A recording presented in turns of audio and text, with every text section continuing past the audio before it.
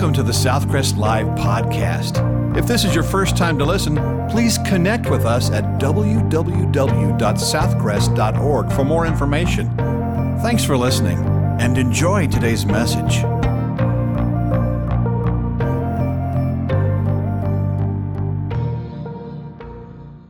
We are going through the book of James. Today is the last one this year.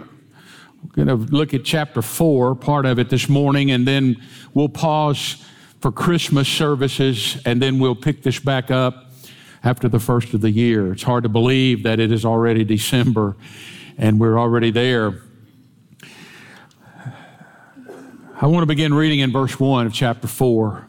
Where do wars and fights come from among you? Do they not come from your desires for pleasure that war in your members? You lust and do not have, you murder and covet and cannot obtain.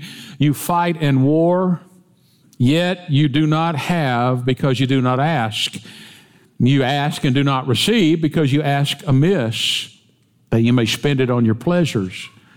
Adulterers and adulteresses, do you not know that friendship with the world is enmity with God? Whoever therefore wants to be a friend of the world makes himself an enemy of God. Or do you think that the scripture says in vain the Spirit who dwells in us yearns jealously? But he gives more grace. Therefore he says God resists the proud, but gives grace to the humble. Therefore submit to God, resist the devil, and he will flee from you. Draw near to God, and he will draw near to you. Cleanse your hands, you sinners, and purify your hearts, you double-minded. Lament and mourn and weep. Let your laughter be turned to mourning and your joy to gloom. Humble yourselves in the sight of the Lord, and he will lift you up. Do not speak evil of one another, brethren. He who speaks evil of a brother and judges his brother speaks evil of the law and judges the law. But if you judge the law, you're not a doer of the law, but a judge. There is one lawgiver who's able to save and to destroy. Who are you to judge one another? Between two farms near Valley View, Alberta, Canada, are two parallel fences 2 feet apart for a half mile.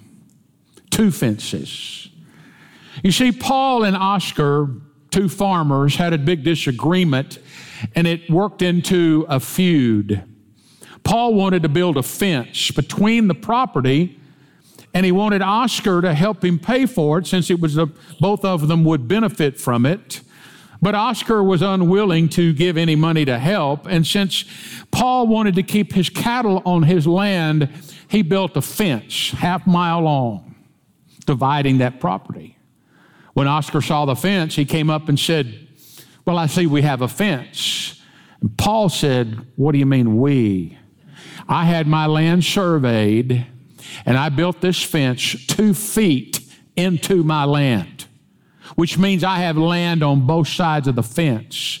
And if any of your cows are ever on my land, I'm going to shoot with them." Well, after a while, Oscar wanted to use that pasture that was adjacent to Paul, and he knew Paul meant it, so Oscar built a fence on his property line. Paul and Oscar are both gone today, but that half-mile parallel fence, 2 feet apart, is a monument to stubbornness. Conflict is a real problem in our world. In fact, are you aware that in the 5,600 years of recorded history, there have been 15,000 wars? Enough for 3 wars for every year of history. And war is a reality of life, and conflict among people is a reality. And did you know it can even come into the church? In fact, if you want to learn how to love, find Jesus. If you want to learn how to fight, go to church. There's a small country church in Missouri named New Garden Baptist Church, a primitive Baptist church that years ago, typical. I mean, a little white building out in the country, cemetery next to it, gravel parking lot, Picnic table under the tree, you can picture it. Had a cemetery next to it. They got into a squabble about who was going to take care of the cemetery, and so it eventually caused a split in the church. And the people who left the church bought the property on the other side of the cemetery and built a building very similar to the one they had just had. And they named their church the New Garden Baptist Church. I'm not making this up. You can't make this stuff up. The old church didn't like that, and they wanted to be distinguished between the new church, so they renamed their church the Old New Garden Baptist Church. And so they operated 100 yards from one another, separated by a cemetery. I have a hunch that the only thing growing in that cemetery, in that community, was the cemetery. And sometimes you hear people say, well, you know, there's so much strife in the church today. We need to get back to the first century and worship like the new Christians did. Oh, really? You see, this was a new church in Jerusalem. These were new believers coming out of Judaism. And James knew all about conflict. In fact, Josephus, the historian, records that James, as was pastor of this large new church in Jerusalem, later on, there were people that came into the church and wanted to get rid of James because they didn't want him teaching about Jesus. It caused a riot, and some men grabbed hold of the pastor, took him up on top of the building and threw him off. James, the half-brother of Jesus. He didn't kill him, so they went down and stoned him to death. Josephus records that while he was being stoned, he was praying, Father, forgive them, for they don't know what they're doing. Now, I want you to know that when the day comes you're ready for me to go, you do not have to throw me off the building. I'm smart enough to know and take the hint. But I also want you to know that the conflict we're reading about here, it doesn't matter how long the church has been in existence, there's always been conflict in it. And the most passionate part of the book of James is right here in the first 12 verses of chapter 4. He's just talked about the wisdom from God in chapter 3, and now he talks about what I'm going to call self-centered Christianity, because I can promise you anytime there is a fight, it's because somebody has been self-centered. He's already covered the doctrinal issue. If it's not a doctrinal issue you're fighting over, it's over something silly. The first thing you'll notice is the picture of self-centered Christianity. And trust me, it is not very photogenic. It's an ugly picture. You ever had any pictures you didn't like? You say, well, I'm not very photogenic. That's why they can touch it up and make you look better than you really are. Y'all ever done that? Yeah, you do. Some of the pictures you send to us for our records here at the church were you in high school.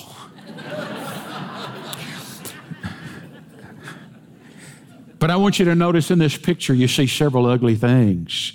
You see, first of all, a struggle for power. He says, where do wars and fights come among you? Where are the feuds, the conflicts in the Christian community? The word war means chronic or long-lasting hostility. It's a power struggle, almost like the Hatfields and McCoys, that famous feud. And the word fightings means a single encounter, an outburst, a volcanic eruption, a skirmish that comes from a long-standing feud. Where'd that come from, he says?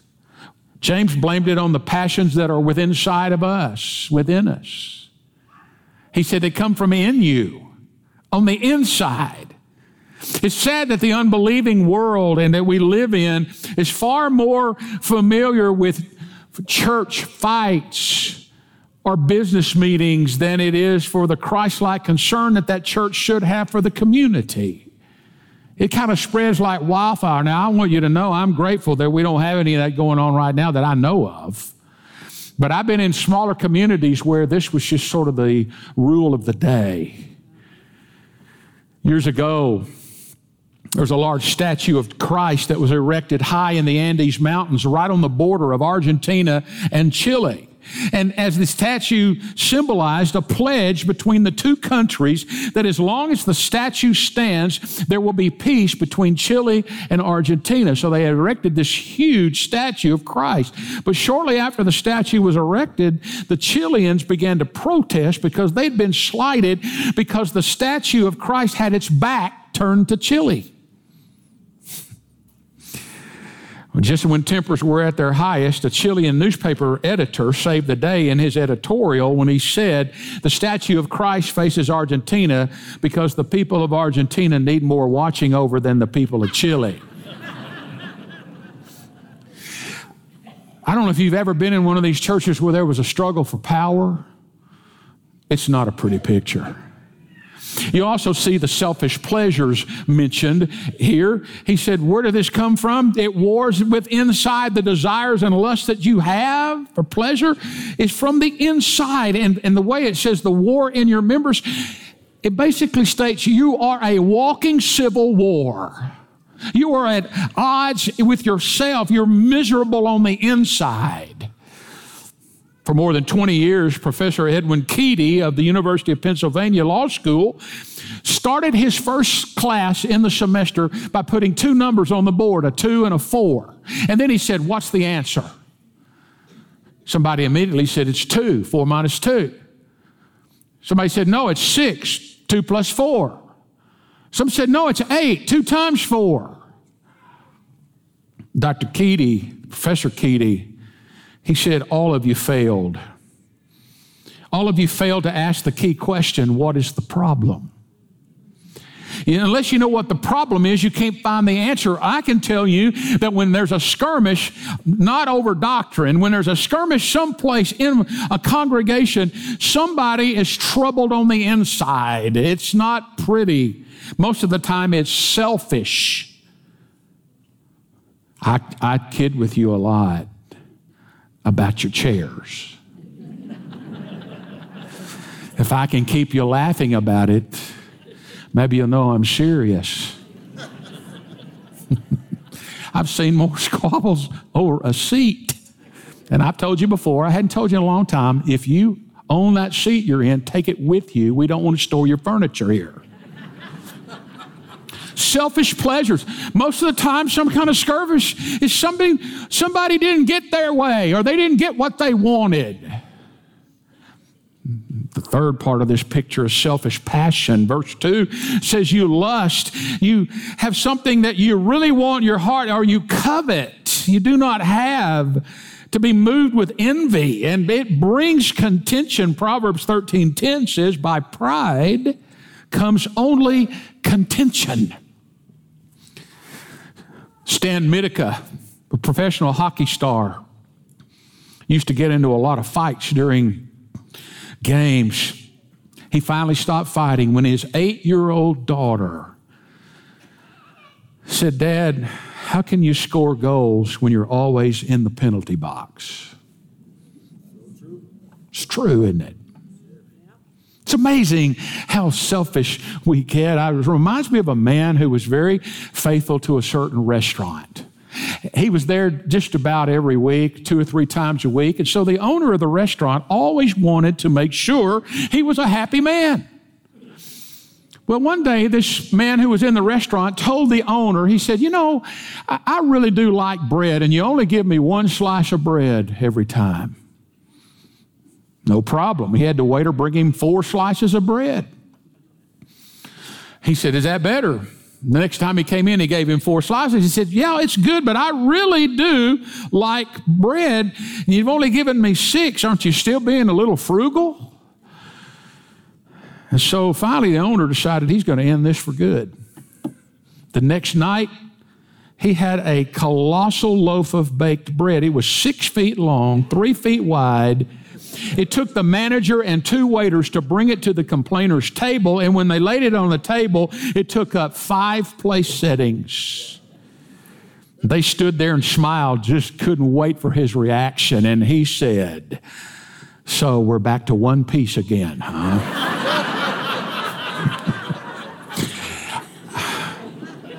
I know people like that, don't you? Selfish.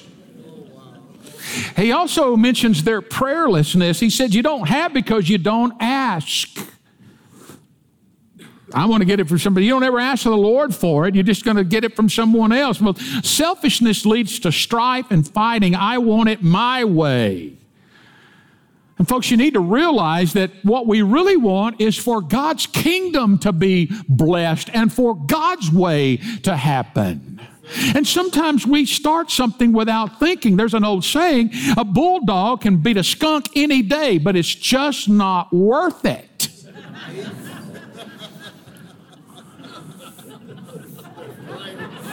There's something you can quote.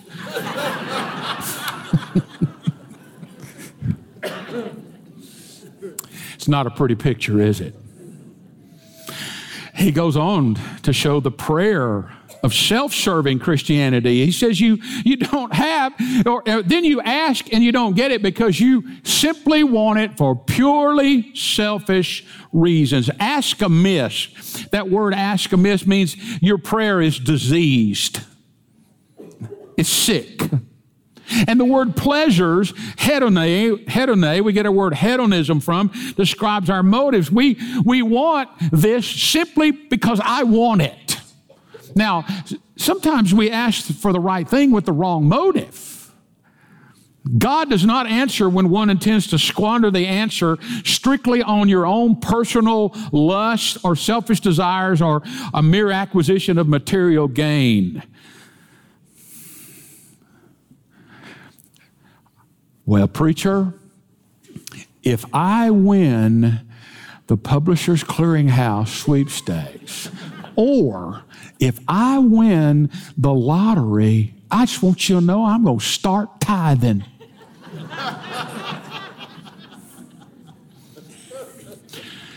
You really think God's going to let you win to start tithing? Don't waste your breath. If you don't honor the Lord now with what He's given you, what makes you think First of all, He's not going to let you win the lottery. Gambling is poor stewardship. If God's loaned you stuff, well, that's a whole nother sermon. I got to stop right there on that. Just trust me. 1 John 5:14, though, is a contrast to this. Right across the page there. Now, this is the confidence that we have in Him, that if we ask anything according to His will, He hears us. You see, self-centered Christians pray like they live. Give me, give me, give me, give me. Give me, give me, give me. That's how we pray when you're self-centered. James mentions the paradox of self-seeking Christianity. He said, this is so opposite of what Jesus has done in your life. In fact, this is the most passionate part. He calls them adulterers. Man, he reaches sort of an emotional peak. He probably capitalized that whole that whole word. Adultery, when a man or a woman goes to someone else besides who they're married to for love and support. Israel played the harlot, played this with God. God said, you're my chosen people. I have a covenant with you. And yet they would go to other gods. And now James is saying, you follow Jesus. You've committed your life to Jesus. And now you are kissing the world. Is a literal translation. The world now is not nature. It's the philosophy against God, or philosophy without God, and we live in the world system which says we don't need God. We can redefine everything that supposedly God said in His Word. He didn't supposedly say it. That's what they say. We know. They redefine what sin is, and then he said, don't you know that friendship with the world, and that word friendship means to embrace, have affection for something, to kiss it. How many of you would kiss a rattlesnake? Not this time. If you count putting your heel on the head, I kiss them all the time. I've killed several this year. Not in the building. I just want you to know. So I want to make that clear. Even though it would be exciting if you let one loose in the service. He's saying you cannot say that you love God with all your heart, mind, and soul and strength and kiss the philosophy of the world. That's about as bluntly as it's said right there. And yet, we have so many in the world today that say they follow Jesus and live like they don't know Jesus. The church today, not South Crest necessarily, we always have to be on guard. But there are so many churches today that all they think is the more like the world we can be, the more people will come. And then they never share the gospel. When you have discord in the fellowship, when there's empty lives, untamed tongues, you can rest assured there's friendship with the world somewhere. But thank the Lord, He gives the prescription for self-denying Christianity. Verse 6, but He gives more grace. It means to be generous and effective. It's sufficient. He gives more grace. And then he says, God resists the proud. The proud means to lift yourself up against God, to show yourself better than others. And the word resist means he sets his face against the proud. I can remember, not here, but in days gone by at former churches, people have said to me, well, preacher, if I were to leave, this church would close its doors. And what they meant was that they gave a lot of money to the church. I knew what they meant. I've got news for you. Church doesn't belong to anybody in here. It's going to go on whether you and I are here or not. And I also want you to know that is as proud a statement as you'll ever make. In fact, it reminds me of Nebuchadnezzar. Or as one little boy said, Nebuch had a razor. Nebuchadnezzar in Daniel chapter 4, verse 30, king of Babylon. Listen to what he says. Is not this great Babylon that I have built for a royal dwelling by my mighty power and for the honor of my majesty? While the word was still in the king's mouth, a voice from heaven said, King Nebuchadnezzar, to you it is spoken, the kingdom has departed from you. And he later, in that same chapter, is out eating grass like an ox. He's lost his mind. Let me tell you something. You and I are fortunate that God lets us be part of His work. Don't you ever for a moment think, God couldn't make it without me. Can you think of anything more arrogant than that? It says that God gives grace to the humble. The humble doesn't mean you're a doormat and doesn't mean everybody walks on you. The humble means, God, I can't believe you even let me do this. Instead of, I'm just too good to be true. You're so fortunate I'm on your side. Boy, I've met church people like that. I want to tell you, there's a difference in church people and Christians. Christians love the church. They love God's people. But church people don't love Jesus, and they're all about themselves. They either come for selfish reasons. I need to make some business contacts. I need to do this. W.T. Conner insisted that the deepest repentance of the Christian life comes after our conversion, because the older we get, we begin to peel layers back like an onion, and the deeper we get, the more we realize, why did God pick me in the first place? Why does He even let me do what I do?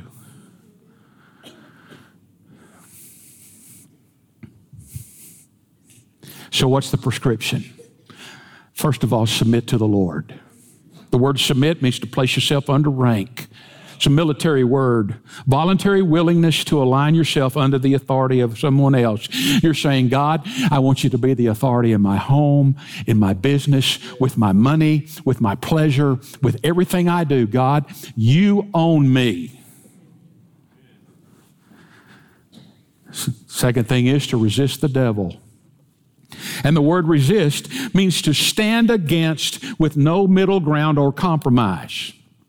You don't put one foot over here and say, well, devil, I'm going to resist you in this area, but this area, devil doesn't know what you think. The devil is not everywhere at one time. The devil can't make you do anything. You have the power to resist him.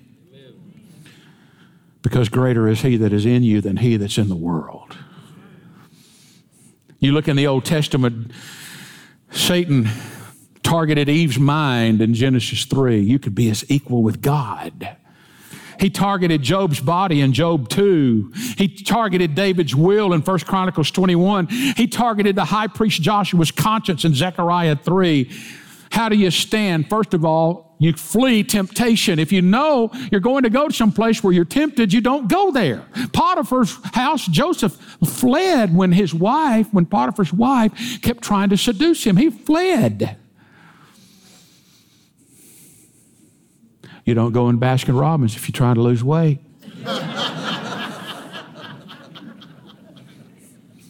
You visualize the consequences. Think about, what am I about to do? What's going to happen if I do this? Hebrews 11:24 says, by faith Moses, when he became of age, refused to be called the son of Pharaoh's daughter, choosing rather to suffer affliction with the people of God than to enjoy passing pleasure of sin. Think about it. Meditate on God's word. Fill your mind with God's word. And my word have I hidden in my heart that I might not sin against you. The third thing is to draw near to God. Go toward him. Seek fellowship with him. When you take a step toward God, God's already taken a step toward you. Psalm 145:18, the Lord is near to all who call upon him, to all who call upon him in truth. You see, Warren Wiersbe said, when the Spirit of God convicts you, he uses the Word of God in love and seeks to bring you back into fellowship with your Father. When Satan accuses you, he uses your own sin in a hateful way and seeks to make you feel helpless and hopeless. Listen, God wants you to come to him. You don't have to beg, borrow, or steal. God wants you there. He loves you. He came after you. You turn from your sin. That's called cleanse your hands in verse 8. Repentance. It's outward sign.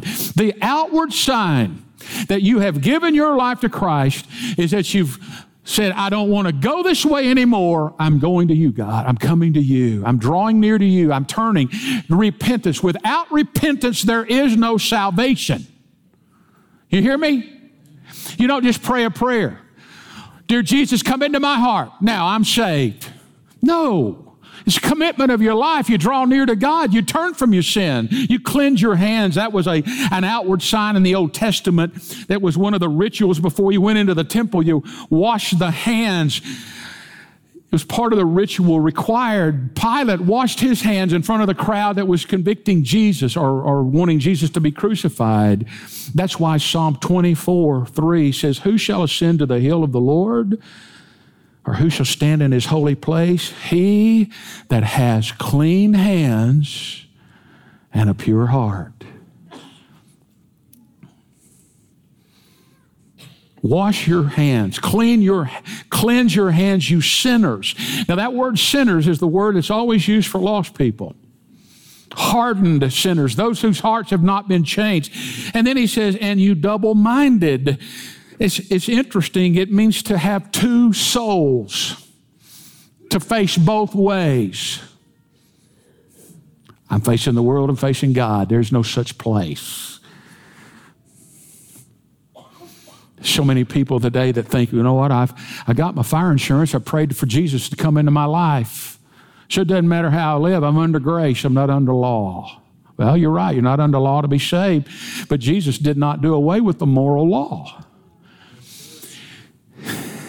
Kind of reminds me of a soldier. They were getting ready to go into battle, and he, facing the moment of truth, he turned to his close friend and he said, listen, Joe, if I don't make it back and you do, would you take this letter and see that Sally gets it? Tell her of my undying devotion, that my last thoughts were of her, and that her name was the last word on my lips. Joe said, I'll do it. He said, and here's one for Helen. Tell her the same thing. Well, that's how Christians are who say, I'm going to follow Jesus, and yet, no, I'm really not. Purify your hearts. Verse 8, this is the inward purifying and inward cleansing. There's a change that happens. Listen, what can wash away my sin? Nothing but the blood of Jesus. Jesus changes your heart. That's why baptism doesn't save you. It's why joining the church doesn't save you. Only Jesus can do that for you. You probably remember Peanuts cartoon, Charlie Brown and Lucy. And Lucy would always hold that football. Charlie Brown's going to kick it. What did she do every time? Every time. She moved the ball. Charlie Brown would move. He'd be on his back. Finally, Charlie Brown got enough of it. He began to scold her about what she had done. And before you know it, Lucy's crying. And she says, you know, you're right. I admit that in the past I played cruel tricks on you. But I've seen the error of my ways. I've seen the hurt in your eyes. Once you give this poor repentant girl another chance. Charlie Brown said, okay. So he backed up, ran up to the ball, and just as he was about to kick it, she pulled the ball away. And once again, Charlie Brown ended up on his back. And here's what she said to a friend. Lucy said, unfortunately, recognizing your faults and actually changing your ways are two different things. That's so true. Without repentance, there's no change in your life. Number 9, verse 9 says, grieve for your sin. Lament and mourn and weep. Lament describes an army that's run out of food and shelter. Oh, wretched man that I am, you bankrupt. Spiritually speaking, mourn means sincere grief, and weep means an outward manifestation. Do you grieve over your sin anymore? We don't. In fact, we think because we're under grace that God's gotten old and he kind of changed his mind about sin. He still hates it. There's an interesting article in the Houston Chronicle back in 1997 about the Titanic. For the longest, it sank on April 12th, 1912 on its maiden voyage, the unsinkable, they called it. And for many years, it was believed that there was a 300-foot gash in the side of, that's the length of a football field, by the way, 100 yards. They thought that the iceberg created a gash. Well, after they discovered the Titanic, and in 1995, a group of scientists using robotics and those little subs and stuff, they studied and come to find out that the total area of damage in the Titanic was 12 to 13 square feet, which is 2 sections of a sidewalk. But there were 6 punctures, just punctures, in 6 of the watertight compartments that sank the Titanic, not a 100-yard-long gash. Well, folks, I want to tell you, tolerating sin in your life can sink you. It can cause all kinds of problems in your potential, in your purpose. It can create conflict in your relationships. And you contrast that with the way the world looks at sin. They laugh at it. They think it's so funny when they think people do things that are contrary to God. They laugh at it. They have a flippant attitude about it. It's not, my sin's not that bad. The final part of that prescription is to remember who you are. To humble yourselves in the sight of the Lord. And He will lift you up, which gives hope to all of us, because to lift you up means moral and spiritual elevation in the present life. You see, you remember who you are. You are a creature. You are a creation of God. You're not God. And you and I are so fortunate that God saved us. I'm going to tell you, the older I get, the more amazing His grace looks. Some of you are getting up in years. Are you getting afraid of dying? We fear the process, but I've got good news for you. There's no fear to face God because your sins have been covered in Jesus Christ. And I don't have time to go elaborate on verses 11 and 12, but the proof of self-denying Christianity is the lack of criticism you have toward other people, especially other believers. Did you know criticism, to speak evil, means to find fault, to gossip maliciously, to talk against, to slander? There's an old saying that blowing out the other fellow's candle won't make your shine any brighter. 2 reasons not to. First of all, when you slander, criticize, gossip about a brother or sister in Christ, you are violating God's law that says love your neighbor as yourself. The second thing is you're making yourself God.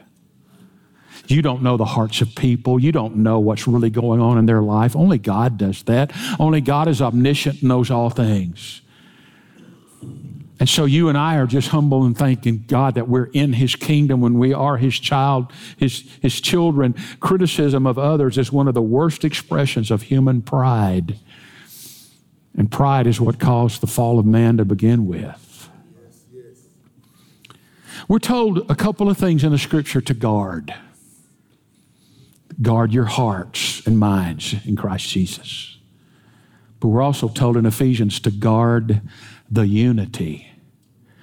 Why do you think He put guard in there? Because it can be destroyed.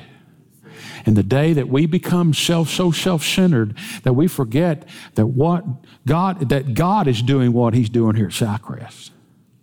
Let me tell you something. You're part of something special going on here because Lord has His hand on the place, and it's Jesus who's changing people's lives. It is. And we've got to keep remembering that.